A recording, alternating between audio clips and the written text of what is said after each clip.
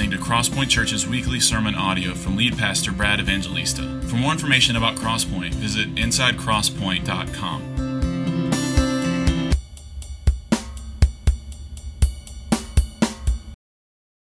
Good morning, how are you? I hope you had a good Thanksgiving. Let's open our Bibles to Psalm 107. Psalm 107. If you're visiting with us for the first time today, we have finished a long journey through the Gospel of John.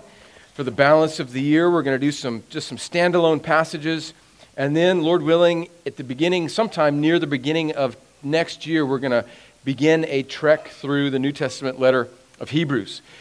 But for this morning, I want you to find Psalm 107, which is a psalm of thanksgiving, which I think is appropriate for us to think about on this Thanksgiving weekend. And as you're finding Psalm 107 as an introduction to Psalm 107 and why I want us to think about what Psalm 107 has for us, I want to read to you from Philippians chapter 2. You can just keep yourself in Psalm 107. We'll have Philippians 2 up on the screen. And let me read to you what Paul says in Philippians 2, verses 12 through 17, listen to what he says there. Therefore, my beloved, as you have always obeyed, so now not only in my presence, but much more in my absence, work out your own salvation with fear and trembling. For it is God who works in you, both to will and to work for His good pleasure. So in other words, sanctification, the process of living for God, working it out, takes work. Even though we're saved by grace and not by works, once we've been made alive, now we are enabled to put forth effort into this life. And here's what he says in verse 14.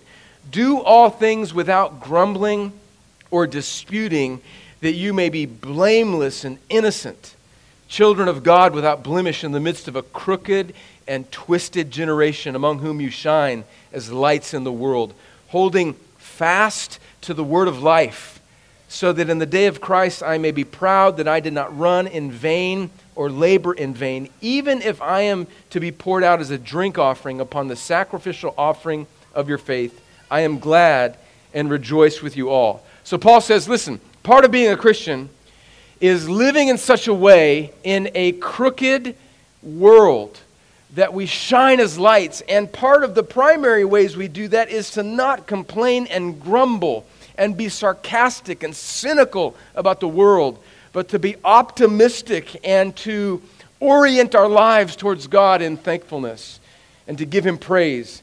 And so I want us to think about that on this Thanksgiving weekend. So to do that, I think the most appropriate place for us to go is Psalm 107. So as you're finding Psalm 107, let me just say, children, I want to address you for a moment. So if you are old enough to understand English and you can hear me right now, listen to me. If you're screaming, that's okay, and you don't yet speak English, that's okay. But if you are old enough to understand English, I'm really glad you're here. You're old enough to pay attention, and you're old enough for the Lord to speak to you.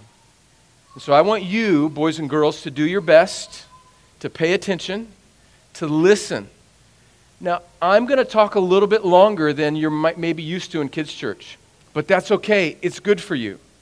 Pay attention. If you have questions about the sermon this morning or about the scriptures that we read, ask your mom or dad. And I would love to talk to you after service. If you have something that you want to tell me that you learned today, I would love for you to come up to me after church and tell me. So with that, let's turn our attention to Psalm 107. Now here's what this psalm is all about. It's about giving thanks unto the Lord. And to work our way through this psalm, I have 3 divisions. So I'm going to give them to you up front so you know where we're going. I think this breaks down nicely into 3 parts. The first is the purpose of thankfulness. The second part, the middle part, is portraits of thankfulness. You see where I'm going here. And then the 5th part is pondering thankfulness. Now, you know, if you've been around Crosspoint, that I rarely alliterate. So if that causes you to rejoice, you're welcome. If it causes you to think it's a little cheesy, you'll get over it. You'll be okay. I want us to think about this text in terms of thankfulness, the purpose of thankfulness, 4 portraits of thankfulness, and then pondering thankfulness and why we should be thankful. So let me read verses 1 through 3 first, but before I do that, let me pray and ask the Lord to help us. Lord, thank you for this passage. Thank you for this text. Thank you for the great calling that you give us to live as lights in a complaining, grumbling, lost world, so that through our joy, through the process of us working out our salvation, amidst a crooked generation, you might use us, even our thankfulness, even our posture, even our fight for joy, to be a means of evangelism in this lost world. Lord, help us as we look at this text to see the gospel, to see Christ, to see what you have done for your people, and to leave this sanctuary, this worship service more like Jesus. And for my friends that do not know you, Lord, I pray that you would give them a new heart so that they would have the ultimate reason for thankfulness this morning, the grace of the gospel. And I pray it all in Jesus' name. Amen. Let's look at the first 3 verses, the purpose for thankfulness. The psalmist says, "Oh, give thanks to the Lord, for he is good, for his steadfast love endures forever. Let the redeemed of the Lord say so, whom he has redeemed from trouble and gathered in from the lands, from the east and from the west, from the north and from the south." So here in just these first 3 verses, in fact, I think this really encapsulates the whole purpose of what the psalmist is saying. He's telling us that the people of God should give thanks to him, but it's not a kind of ambiguous thanks. That's how our culture celebrates and promotes Thanksgiving. Really, it's just a kind of general, ambiguous thanks to just kind of whatever you are thankful for. But thankfulness just sort of offered up into the thin air that isn't directed towards the God of the universe is really wasted thankfulness. And the psalmist here is saying that we should give thanks to the Lord. Why? Because he is good. James tells us that he is the giver of all that is good. James 1:17, every good gift and every perfect gift is from above, coming down from the Father of lights, with whom there's no variation or shadow due to change. So we know that we can be thankful to him because he's good. Think about everything good in your life, everything good that you enjoy, even the breath that right now is flowing in and out of our lungs is from God. But he goes on and he qualifies it even more. Not just that he's generally good, but he's more specific. He says that we should be thankful for his steadfast love, which endures forever. Now this phrase, steadfast love, is a constant theme, not only in the Psalms, but in all of the Old Testament. It's this wonderful Hebrew word. It's spelled H in English. It's spelled H-E-S-E-D, hesed. But if you're pronouncing it in Hebrew, you have to pretend like you're a character in Fiddler on the Roof, and you have to say chesed. You have to go deep from down in. Chesed. It's this steadfast love. It's this covenantal love that the Bible talks about, that God has for his people. It's not just mere love, like love between two people. I love you, and in return you love me, and we have this kind of love based on our mutual love for one another. But think of it more this way. It's a strictly, in a sense, one-way love. It's a love, this hesed, this steadfast covenantal love, is a love not based on anything in the one that is loved, but in the character and the promise and the nature of the one doing the loving, which is God. This is how the Bible speaks of this love in the Old Testament. Here's a picture of it. Here's how this steadfast love works itself out in the nation of Israel and God's love. Listen to this. Deuteronomy chapter 7, verses 6 and 7. God speaking here, and he says to Israel, "It was not because you were more in number than any other people that the Lord set his love on you and chose you, for you were the fewest of the peoples. But it is because the Lord loves you and is keeping the oath that he swore to your fathers that the Lord has brought you out with a mighty hand and redeemed you from the house of slavery, from the hand of Pharaoh, king of Egypt." So do you see the foundation of God's love for Israel? It's not because there was anything lovable in Israel, but it's based on God's unconditional love for his people. So God is basically saying, I loved you because I loved you, nothing else, and because I'm keeping the oath that I made to your forefathers So my love for you is based on my free love for you and my allegiance to my character, which is I'm good for my word.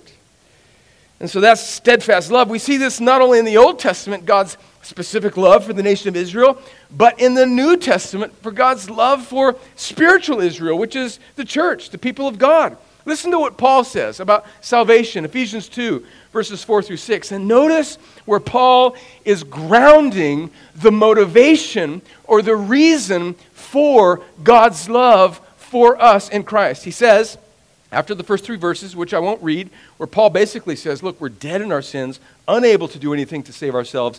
But verse 4, Ephesians 2, but God, being rich in mercy, because of the great love with which he loved us, that's the logic, that's the foundation, that's the reason, even when we were dead in our trespasses, made us alive together with Christ. By grace you've been saved, and raised us up with him and seated us with him in the heavenly places in Christ Jesus. So do you notice the logic of Ephesians 2? It's very similar to the logic of what we just read in Deuteronomy chapter 7. He says to Israel, this ethnic people in the Old Testament, who are a kind of shadow of the people of God to come in the substance of the gospel in the New Testament. He says, Israel, I loved you not because you were lovable, but because I loved you. I didn't see anything in you that I'm responding to. You didn't earn this. It's not justification by your righteousness. It's love because I loved you. It's pure grace. And that's exactly what he says to the people of God, Christians in the New Testament and the New Covenant. He says, because. Why is God rich in mercy? Not because you earned it, not because you came from a particular family, not because you grew up in America, not because your dad was a deacon or a Sunday school teacher or your mama played the piano, but I loved you because I loved you. Now, praise God. If your mama plays the piano or your daddy is a deacon, those can be things that God uses. I'm not scorning those things, but it's not the determinative cause of his love for you. It's because of the free grace, the steadfast love, the chesed of God. And that's what the psalmist is saying that we should be thankful for. Now, why? Why is this important? Why is this such a big deal? Well, the Bible does something really interesting with gratitude and thankfulness. It doesn't just say that gratitude and thankfulness are sort of an optional thing in the Christian life. It actually links thankfulness and gratitude to our spiritual health. Negatively speaking, listen to what ingratitude does to people in Paul's perspective in Romans chapter 1. Romans chapter 1, Paul says this, verse 21. For although he's speaking generally about humanity, about how the wrath of God has been revealed to all humanity because of our disobedience. And he says, Romans 1:21, for although they knew God, in other words, they could look at creation and understand him and see him. For although they knew God, they did not honor him as God or give thanks to him, but they became futile in their thinking and their foolish hearts were darkened. So notice the consequence of ingratitude, of not giving thanks to God, is God's giving humanity up over to futile thinking, foolish hearts, and dark hearts. Positively speaking, though, we see why this is so important is because everything exists for the glory of God.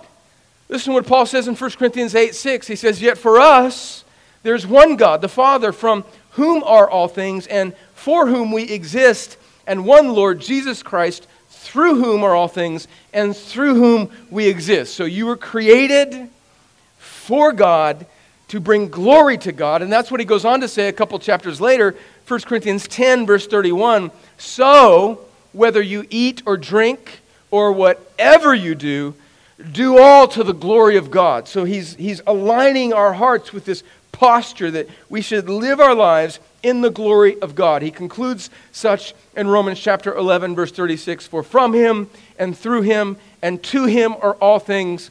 To him be glory forever. Amen. But again, it's not just a nebulous, ambiguous, unspoken posture of giving glory to God. It should come out of our lives and even tangibly through what we say. That's the conclusion of Hebrews chapter 13, and we'll get to this eventually, maybe in 2027. Hebrews chapter 13. That was a joke because I take a while. Okay, you got it. Thank you, Scotty. Hebrews chapter 13, verses 14 and 15. For here we have listen to this, listen to the logic. Here we have no lasting city, but we seek the city that is to come. Verse 15, here's the conclusion. Through him then, let us continually offer up a sacrifice of praise to God, that is, the fruit of lips that acknowledge his name. So here's the picture I get when I read Hebrews 13, verses 14 and 15. The writer is basically saying, listen, this life is not all that there is. You have not been saved so that you would stay in the earthly city of this life, and that is not unimportant. We want to glorify God here, but it's like we join this caravan where we are going to the city that is to come, eternity, the new heavens, the new Jerusalem. And as we are on this caravan, this parade march to that, we are to offer up a sacrifice of praise, that is, the fruit of lips that acknowledge his name, which is exactly what the psalmist is calling us to do in Psalm 107. So here's just the point I'm making that I want you to see in this passage before we read the rest of it rather quickly, is that we are called, it's not just a kind of garnish. It's not just, I want a little salt and pepper on my Christian life today, so I think I'll add some thankfulness. No. It's the essence and the substance of the Christian life. It's not optional for us. It's foundational. And here's what we need to know, is that practicing, getting better at, working out our salvation in giving thanks to God for the good news of the gospel will lead us to joy. And not practicing it will put us in spiritual danger. So let's just pause, because this really is the main point. Before we get into the next 2 points, I just want to hammer this home, is that the psalmist and many passages in the New Testament are specifically calling us to actually speak out joy and thankfulness and gratitude to God for the saving love of the gospel in our lives. And on the backdrop of what we read in Philippians chapter 2, against the backdrop of a cynical, sarcastic, pessimistic, complaining world, that's what we are called to do. Friends, I think there is a way of living the Christian life. I think we all at times fall into this rut where we get so accustomed to the grace of God that it ceases to amaze us. And basically, we go through the motions. And the psalmist here is calling us out of this spiritual rut. And he's saying, remember what the Lord has done. The context of this psalm is Israel coming back to the Holy Land after their exile, which we have studied in the Minor Prophets as we looked at this fall on Sunday nights. And they're being gathered from the east, from the west, from the north, from the south.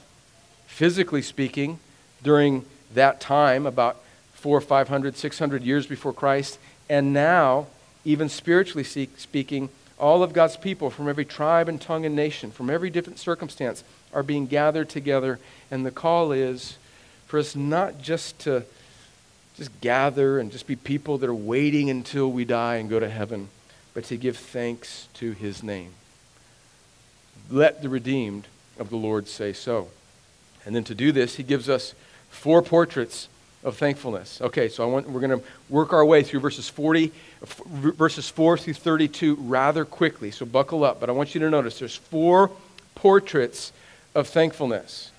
And I want you to notice a pattern as we work through these 4 portraits, these 4 scenes where people get themselves into a mess and God rescues them. And I want you to notice this pattern. And I'm going to do it to you again, so bear with me. This pattern, you see a predicament, a plea, provision, and then praise. I'm sorry. Predicament, plea, provision, praise. I want you to see this pattern. Now, these 4 scenes are not exhaustive. They don't speak to all the ways that God's people get themselves into trouble and that God gets them out, and as such they are to give thanks to Him. But they're a kind of picture of the saving grace of the gospel in the life of His people. So let's look at verses 4 through 9. And they all have this similar, it's like a song. Remember, these psalms are poems or songs that were meant to be sung. So this first stanza is about these wanderers, and you'll see these repeated patterns within each of these portraits. The first portrait, wanderers, verse 4. Some wandered in desert wastes, finding no way to a city to dwell in. Hungry and thirsty, their soul fainted within them. There's the predicament. So these are people that have strayed away from God. They've maybe tried to pursue something in the world that they thought would satisfy them, and they find themselves hungry and thirsty, and their soul is fainting. Verse 6, here's the plea. Then they cried to the Lord in their trouble, and He delivered them from their distress. And here's the provision. He led them by a straight way till they reached a city to dwell in. God did it. And here's the praise. Let them thank the Lord for His steadfast love, for His wondrous works to the children of man. For He satisfies the longing soul, and the hungry soul He fills with good things. God, we see this pattern, saving the wanderer. The second pattern, verses 10 through 16, again we see this pattern, this flow of predicament, plea, provision, and praise in prisoners who have made their own cell and are living in it because of their disobedience. Verse 10, some sat in darkness and in the shadow of death, prisoners in affliction and in irons. For they had rebelled against the words of God and spurned the counsel of the Most High. That's the predicament. These people have heard the word of God, and they decided to do their own thing. So as a consequence, verse 12, He bowed their hearts down with hard labor. They fell down with none to help. But verse 13, here's the plea. Then they cried to the Lord in their trouble, and He delivered them from their distress. Here's the provision. He brought them out of darkness and the shadow of death and burst their bonds apart. He didn't tell them to work on it. He did it. And here's the praise, verse 15. Let them thank the Lord for His steadfast love, for His wondrous works to the children of man. For He shatters the doors of bronze and cuts into the bars of iron. God does the saving. Here's the third portrait. Fools that have made themselves sick by their sinful ways, verses 17 through 22. Verse 17, some were fools through their sinful ways, and because of their iniquities suffered affliction. They loathed any kind of food, and they drew near to the gates of death. The picture here is physical, but it represents, I think, spiritual starvation, where we're just rejecting the goodness of God, and we starve ourselves because of our sinful ways, and we go into folly. That's the predicament. And here's the plea, verse 19. Then they cried to the Lord in their trouble, and He delivered them from their distress. Here's the provision, verse 20. He sent out His word and healed them and delivered them from their destruction. And now here's the praise, verse 21. Let them thank the Lord for His steadfast love, for His wondrous works to the children of man, and let them offer sacrifices of thanksgiving and tell of His deeds in songs of joy.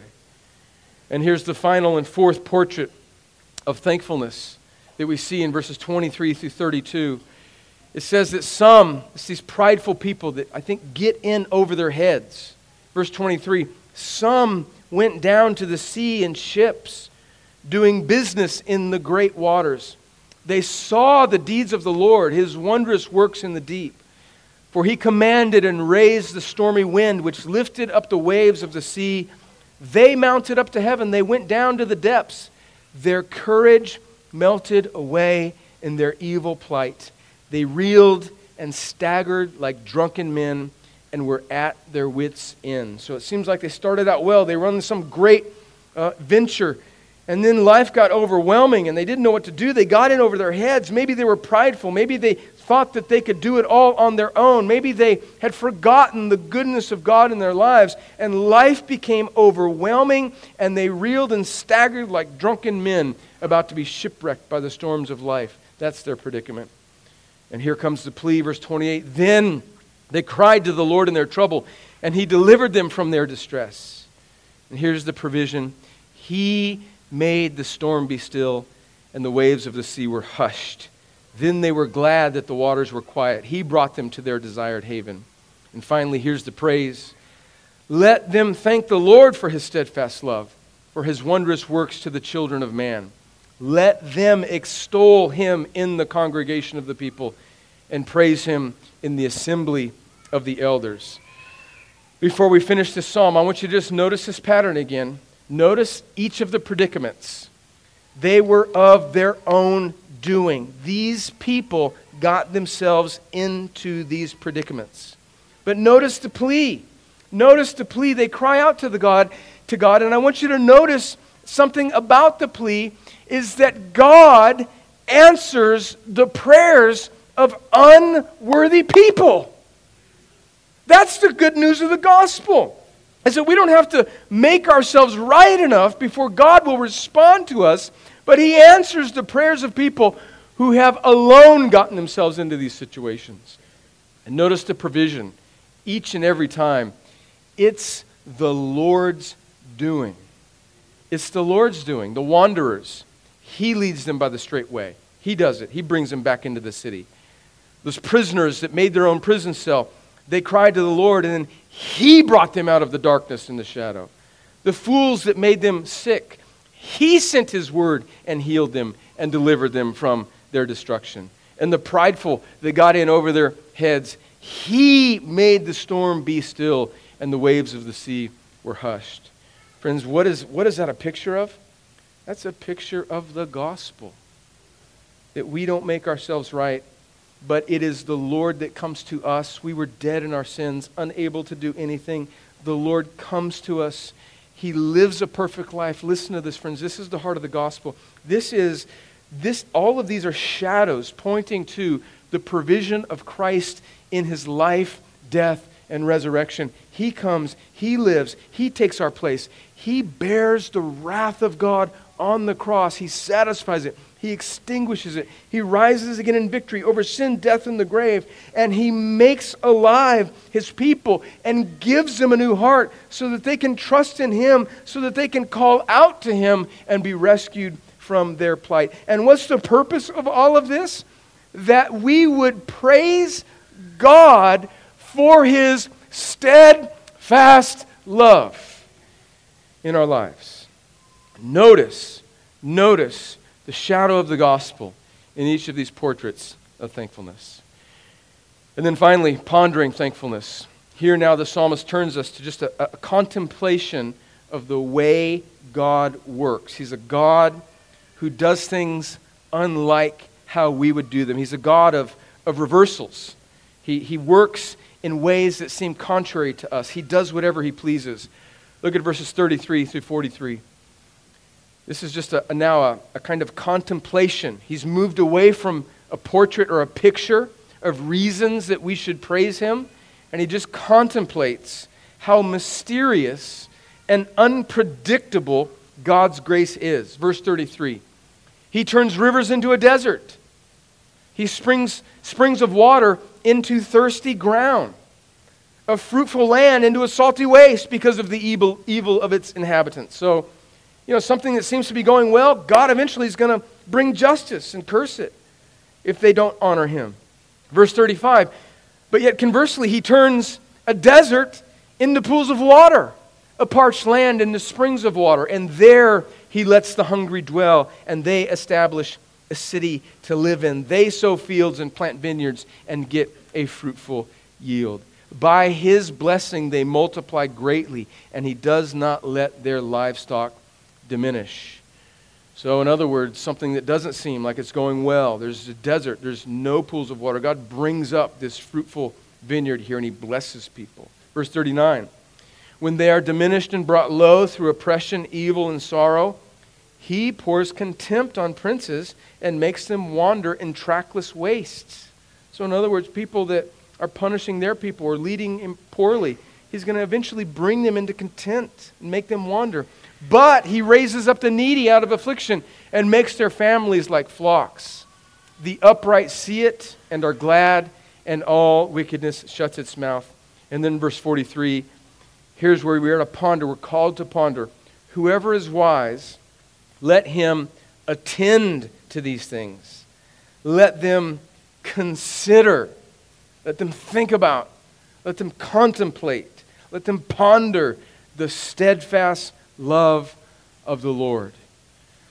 So what's the call to us from these last few verses? Is to think about in our lives the steadfast love of the Lord, to ponder a God who does as he pleases and who works not according to the wisdom of the world, a God who reverses things. And then we can wonder, really the greatest reversal of all, the cross itself, that Jesus, the King who created everything, humbled himself and became obedient to the point of death, even death on the cross. And we are, through this psalm, now living in the new covenant. Thousands of years later, we are called by this psalm to consider the steadfast love of the Lord, the covenantal, the gospel love of the Lord in our lives, and we are to give thanks. Now, friends, let's admit that this is contrary to the spirit of our age. We are suspicious, we are cynical, we complain, we are impatient, and we are a me now generation. Yesterday, I know this is really hard for you to believe, but I had to endure my YouTube TV dragging a little bit because my internet wasn't the Wi-Fi signal strength wasn't good, and so I know, friends, this is hard. I had to miss a few plays of my beloved University of Southern California Trojans as we trounced Notre Dame last night in the Coliseum in Los Angeles. I made it through. And I'm being silly, friends, but this is the spirit of the age we live in, where the world has slowly discipled us, almost imperceptibly, to be impatient, complaining, ungrateful people. And on this Thanksgiving weekend, this psalm is like an arrow that is shot across our bow and saying, no. Give thanks to the Lord, for he is good, for his steadfast love endures forever. And we are to be the people, the redeemed, that say so. So I end with this, two practical ways, two just very simple ways for us to wrestle with and think about and ponder in our own lives how to grow in thankfulness. One, just commit to talk publicly about the grace of God in your life. Commit to speak about how God is and has blessed you, how he has rescued you from your sins. Just let it roll off of your lips. Let it be something that you speak about often and give thanks to your children. You're discipling your children when you speak in this way, when you give thanks to God, even as just a kind of reflex. It helps to fight the discipleship of this world and to disciple our children in gratitude. And when we do it in our workplaces or wherever the Lord sends us, if you're in an infantry battalion, I've been in an infantry battalion, and those tend to be less than grateful places. And you can shine as a light of the world when you're just bringing up the grace of God in your life and you're speaking about how good God has been to you. Let the redeemed of the Lord say so as they live their lives in a perverse and wicked generation. Recount the gospel. Preach the gospel to yourself and through yourself. Let the song that we sang, Amazing Grace, I once was lost, but now am found. Let that be the soundtrack of your life as you live in this world. Talk publicly about the grace of God in your life. Friends, that's one of the reasons whenever we do a baptism here that we ask the person being baptized to prepare their testimony. And we always want to focus not on the person so much, but on the grace of God. And if you've listened to those testimonies, Robert Ward, one of our pastors who oversees the preparation of those testimonies, does a really good job of helping people think about and wording and helping them even write their testimonies. And it's a wonderful display of just preaching the gospel. God has been good. I was lost, but now I am found. Friend, do not undervalue or underestimate the power of that in your life, the effect that it can have on the culture of your home and your family if you just reason and resolve to let the redeemed of the Lord say so. So talk publicly about the grace of God in your life. Way number one. Way number two. And tell specific people how the Lord has used them to help you. Thank specific people that the Lord has brought into your life to help you. So don't just let sort of thanks just float up in the air, but train it on a person and say, I saw this in you. There's something in you that I really appreciate. When you did this, when you taught that class, when you helped me with my children, when you gave me that word of encouragement, when you gave me that word of rebuke, the Lord used you. And that's counterculture to this world. We watch each other's lives through social media. We criticize each other. We're so hard on each other. And we present a kind of counterculture to the culture of this world when we look at each other despite our imperfections and we tell one another how the Lord has used them to encourage us. That's a gospel grace. It's an aroma to the world, and the Lord uses it for His own glory and our joy. So tell specific people how the Lord has used you. Friends, let's be a people that refuse to have Thanksgiving merely be about the origins of America, as thankful as we are about that. But let's lift our eyes for Thanksgiving, for this time even nationally that pagans celebrate, that we heed the word of the Lord to give thanks to Him, for He is good and His steadfast love endures forever. Let the redeemed of the Lord say so. I'm going to pray in just a moment, and we're going to sing a song, and then Springer's going to come up and read a benediction. One practical way of living this out might be just not rushing out of here, but lingering a bit. Maybe you need to pray. Maybe you need to repent. Maybe you just need to find a corner of the sanctuary. Maybe you need to ask somebody to pray with you. Maybe you need to find somebody to thank. Maybe you just need to sing loudly during this last song. Maybe you need to kind of lose yourself a little bit. Forget about yourself and focus on the Lord and give thanks to Him. And you, being the redeemed, saying so as we leave this place. Let me pray. Lord, thank you for this passage. Thank you for this psalm. Lord, I repent of my ingratitude and my complaining and my cynicism and my sarcasm. Lord, it's not befitting of the people of God. And so where that exists in me, Lord, burn it up. If my repentance is representative of anybody in this room, let that be their prayer as well. Let the fruit of our lips be joy. Let it be thanksgiving. Let our children hear moms and dads that love being saved people. Let the world that we work in and live in and interact with, let them notice a particular kind of otherworldly joy about the people of God. Lord, let Psalm 107 not merely be a sermon in the middle of a series between John and Hebrews, but let it reorient our lives, my life, that I would be more joyful, more thankful, more grateful to you who has redeemed me from the storm. Lord, do this, I pray, for your glory and our good and the witness of the gospel among us. In Jesus' name, amen.